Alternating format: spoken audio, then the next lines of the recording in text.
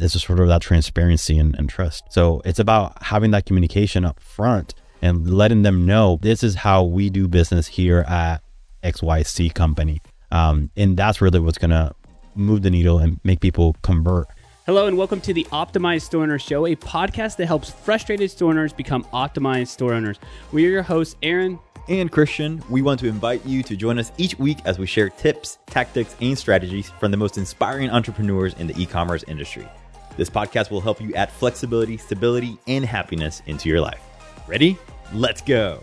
Hey y'all, I hope you're having a great day. Today's episode is value-packed and it's really focused on the number one thing that you should be working on in your business, which is your website. That website conversion rate can fix the ads, it can fix email, it can fix everything else. And I'm really jumping into questions with Christian about how to help grow your business by just improving one number, which is the website conversion rate. We're jumping into that and so much more to improve your overall store success. You guys are going to enjoy this one. Hey y'all, this is an episode where I'm gonna basically ask Christian some questions too. I'll have some input, but this is kind of his forte, so I want to take it over here. And this is one where we talked about it on YouTube. I'm sure we've done a podcast on it way in the past, but this is for those 2023 updates of what's actually generating sales, what's causing a conversion in your website right now. And to be fair, this is mostly for Shopify, but I think it can apply for a lot of other brands as well if you're using something else. So I'll go ahead and throw it over to Christian. What's the first thing you should be looking at to get a higher converting site in 2023 right now? I mean, I think it's a combo between speed and making sure that your website is mobile optimized. With speed, obviously, there's just a few things that you can do, and that is make sure that your theme is up to date. Make sure that you have the latest and greatest theme version. Making sure that you don't have a bunch of different apps trying to do a lot of different things. And then lastly, your media, your images, and make sure that everything is optimized there. Like I said, there's not a lot that you can do because you definitely want to make sure that you have those features in place. But then the other big one is mobile. I think mobile experience is something that a lot of people oversee, especially when even doing audits and things like that, you kind of stick to the desktop version, but mobile is going to be super powerful. And especially mobile when, again, you have a lot of features. You have things like a chat, you have a pop-up, you have maybe a currency converter, and all of a sudden on mobile, they're all living at the bottom, all floating around, and you have a lot of things just messing around with the look and feel of your website because you don't realize that a lot of these apps do include these floating buttons that sort of get in the way of the actual experience. Okay, so I have two questions from that. Number one is, does Shopify, and I think a lot of people may overlook this because they're like, this is a means to an end to sell my product that I love. And I don't think people are as obsessed with their website on the, like all the features and things that it can do. So is Shopify like blatantly telling me that my theme needs to be updated? Like, how do I know when my theme needs to be updated? Like, no, they don't. And that's I think that one, it's an education piece, and I mean from Shopify and from us, right, to customers. And I think the other thing is also like the amount of apps. Like, they don't really give you a and this is best practice or whatever. Yeah, best practice on like how many apps should you have? You know, what's considered like normal. Because I've seen stores that have 40, 50, even close to 100 apps installed. Wow. And it's like, you're not even using a third of these apps. Like, why keep them in here? It's like you're bloating your website with a bunch of stuff that it's just unnecessary. So yeah, I mean, those are conversations that I've had recently with some of our program members where they really don't know. I mean, there's no gauge from Shopify on best practices when it comes to updating your theme, when it comes to how many apps you should have, and all these things. So it's definitely a good education piece for everyone out there. Okay, so then from that, how many apps, how many you recommend? Like, what's the ballpark that you would say, like, just try to stay within this range? I mean, no more than 15. Like, and it's also looking into, and I'm saying 15 and really with the mentality of, these are apps that affect the functionality of your front end of your website, right? So like there's apps out there that's like the printer order app or something that's like it's for you in the back end to just print a label. Like that's considered an app technically, but it's not an app that affects the speed and the features of the actual website. So that's what it's like, front facing apps. So things like a wish list app, things like a backing stock notification app, like all these things that affect the way that the website looks. I would say 10 to 15 is like it's a good gauge. That means that you have 10 to 15 features that you're trying to achieve, right, with a lot of different customers, essentially, not customers, but like vendors, if you will. Like you're using the wish list from this company, you're using the back in stock from this other company, and that's what really slows down your website, is using features from a lot of different companies. Yeah, I want to give a plug to our YouTube channel too, because I think you did a good job with like the best apps to use for your stores. So I mean, check us out on YouTube at Bit Branding, and you'll be able to see a video, and like I think we have links to or at least talk about all the different apps that you should be using for your store, and that will help you kind of visually go through what is best for your brand at that point. Yeah, and I even made one for like all-in-one, because a lot of people don't even know that, but there's a few apps out there that are all-in-one where it includes reviews, a wish list, it includes a bunch of different features all built within the same thing, and that would also consolidate the amount of apps that you use. So that's also another video to definitely check out. Definitely. Okay, cool. So moving on here, I think an area that helps a lot of people make a decision, I always go back to the restaurant example because it's the best, I think, for people to visually see, is that when there's a lot of people outside of the restaurant, or you wait a long period of time, your perceived value of the food is better. It's actually ironic because what's happened during the pandemic was like large high-end stores, they had lines that went out their stores because they only wanted so many people in there at a time. To this day, they're the only brands that are still making people. Like if you go to a Louis Vuitton store, they still only let a certain amount of people in the store, and sometimes people are waiting an hour to get inside, and their sales have increased because if you wait in that line, your perception of what you're going to get inside increases.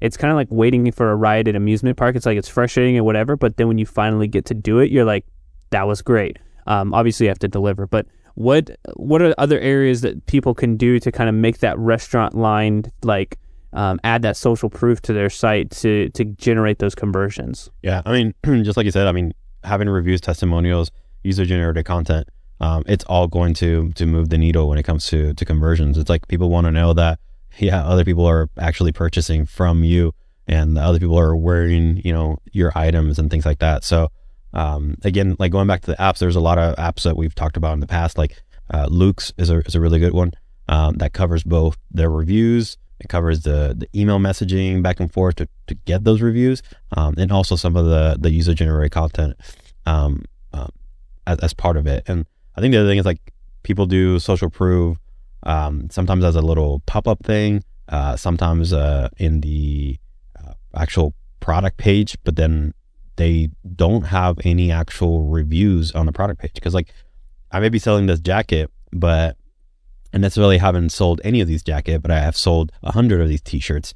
Then when I go to this product page for this jacket, there's 0 reviews, there's 0 social proof, there's 0 UGC. And what I tell a lot of people is like, keep your review section for that particular product in place, leave it at 0 reviews, that's fine. But below that, then include some generic reviews on maybe some other products, maybe just generic reviews on your store overall, or even some UGC.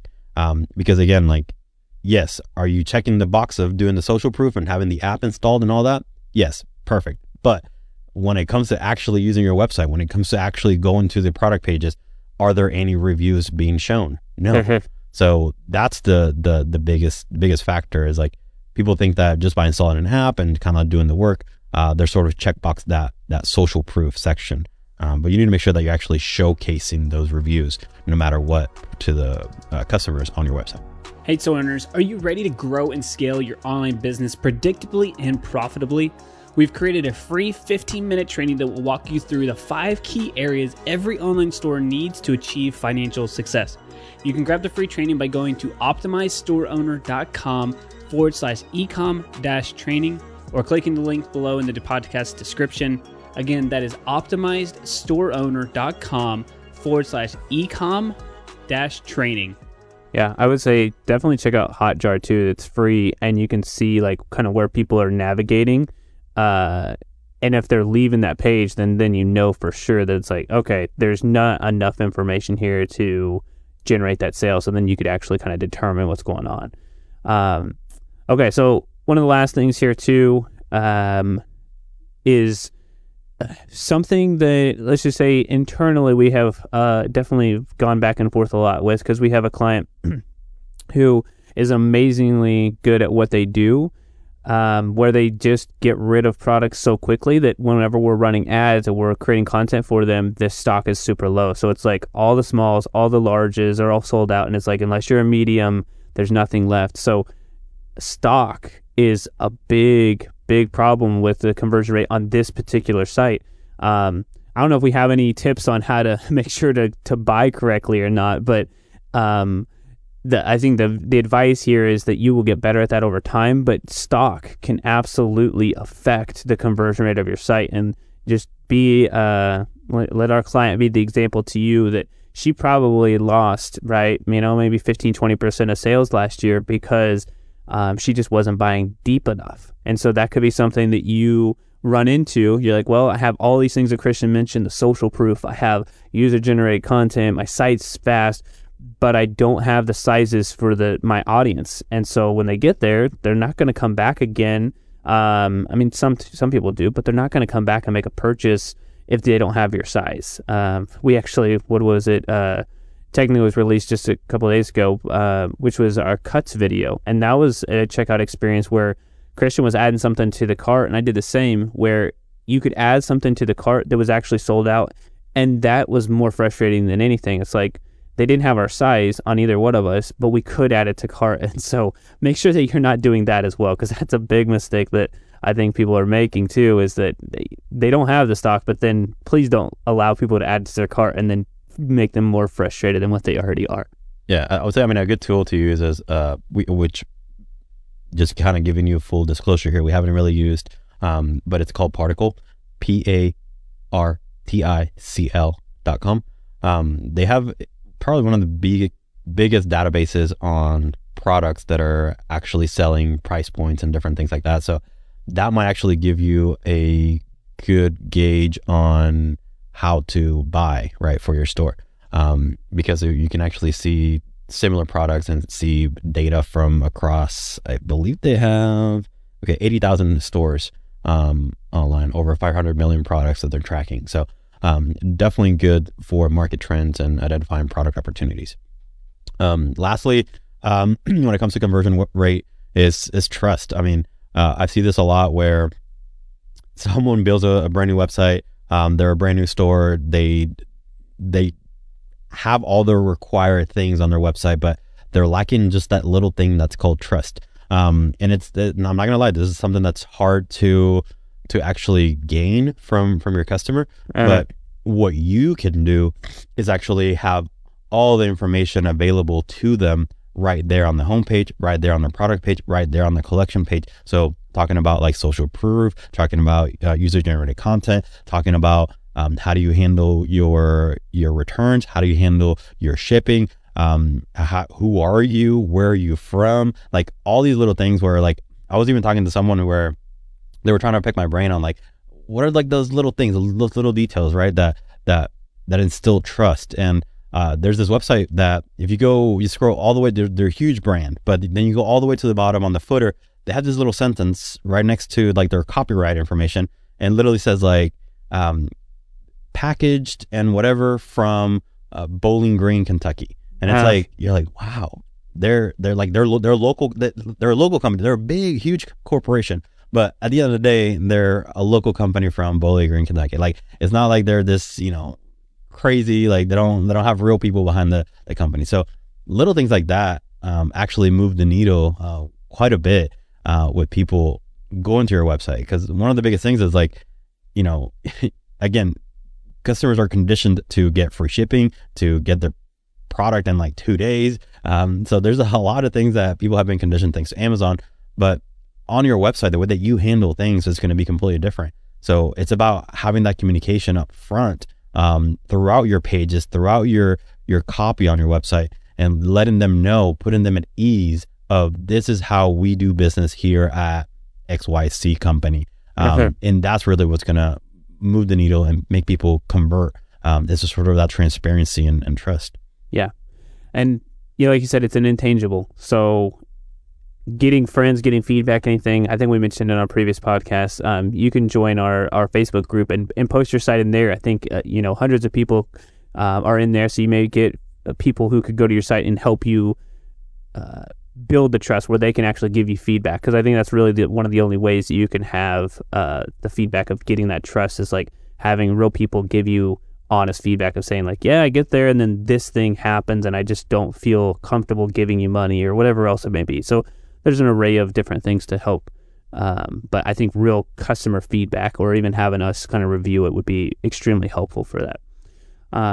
But that is the website conversion part. I don't know if we want to hit. Actually, why don't you tell them, Christian, about the website VIP, because that may be part of the issue is that they have a good site or an okay site, but it hasn't been updated for 2 or 3 years, and they just need to take it to that next level. So I think we should tell them about the website VIP before we kind of close this out. Yeah, for sure. So website VIP Day, it's a process that we've implemented as part of our website sort of redesign service, where we literally get your website up and running in one day. Obviously, there's a little bit of homework, right, to do beforehand, but that one VIP day, we actually take care of giving you all the feedback, we receiving the feedback, making the changes, and launching your website all in the span of one day. We go over your theme, we go over sections, we go over product photography, we go over apps. So it's a very comprehensive process that we've sort of narrowed down into one day. This is exclusively for Shopify owners and those who already have something in place, right? That's why we're able to move so quickly, is because you already have some things in place, and it's just a matter of making them better. Best way to reach It'll be a link in the description. Link in the description. Perfect. Yeah. And then, you should be able to just kind of sign up really quickly there. Name, email, phone number. Cool. All right, y'all. Hope you got a lot out of this. Go take action on these. And if you need something for that website VIP, just check out the link, and we will talk to you next week. See ya. That's a wrap. Before you go, screenshot this episode and tag us on Instagram stories @VitBranding and let us know what you thought about this episode. And next, make sure to leave us an honest rating and review on Apple Podcasts. This helps us reach more people and continue to improve the podcast for you. All right, guys, have a great day, and we'll talk to you next week.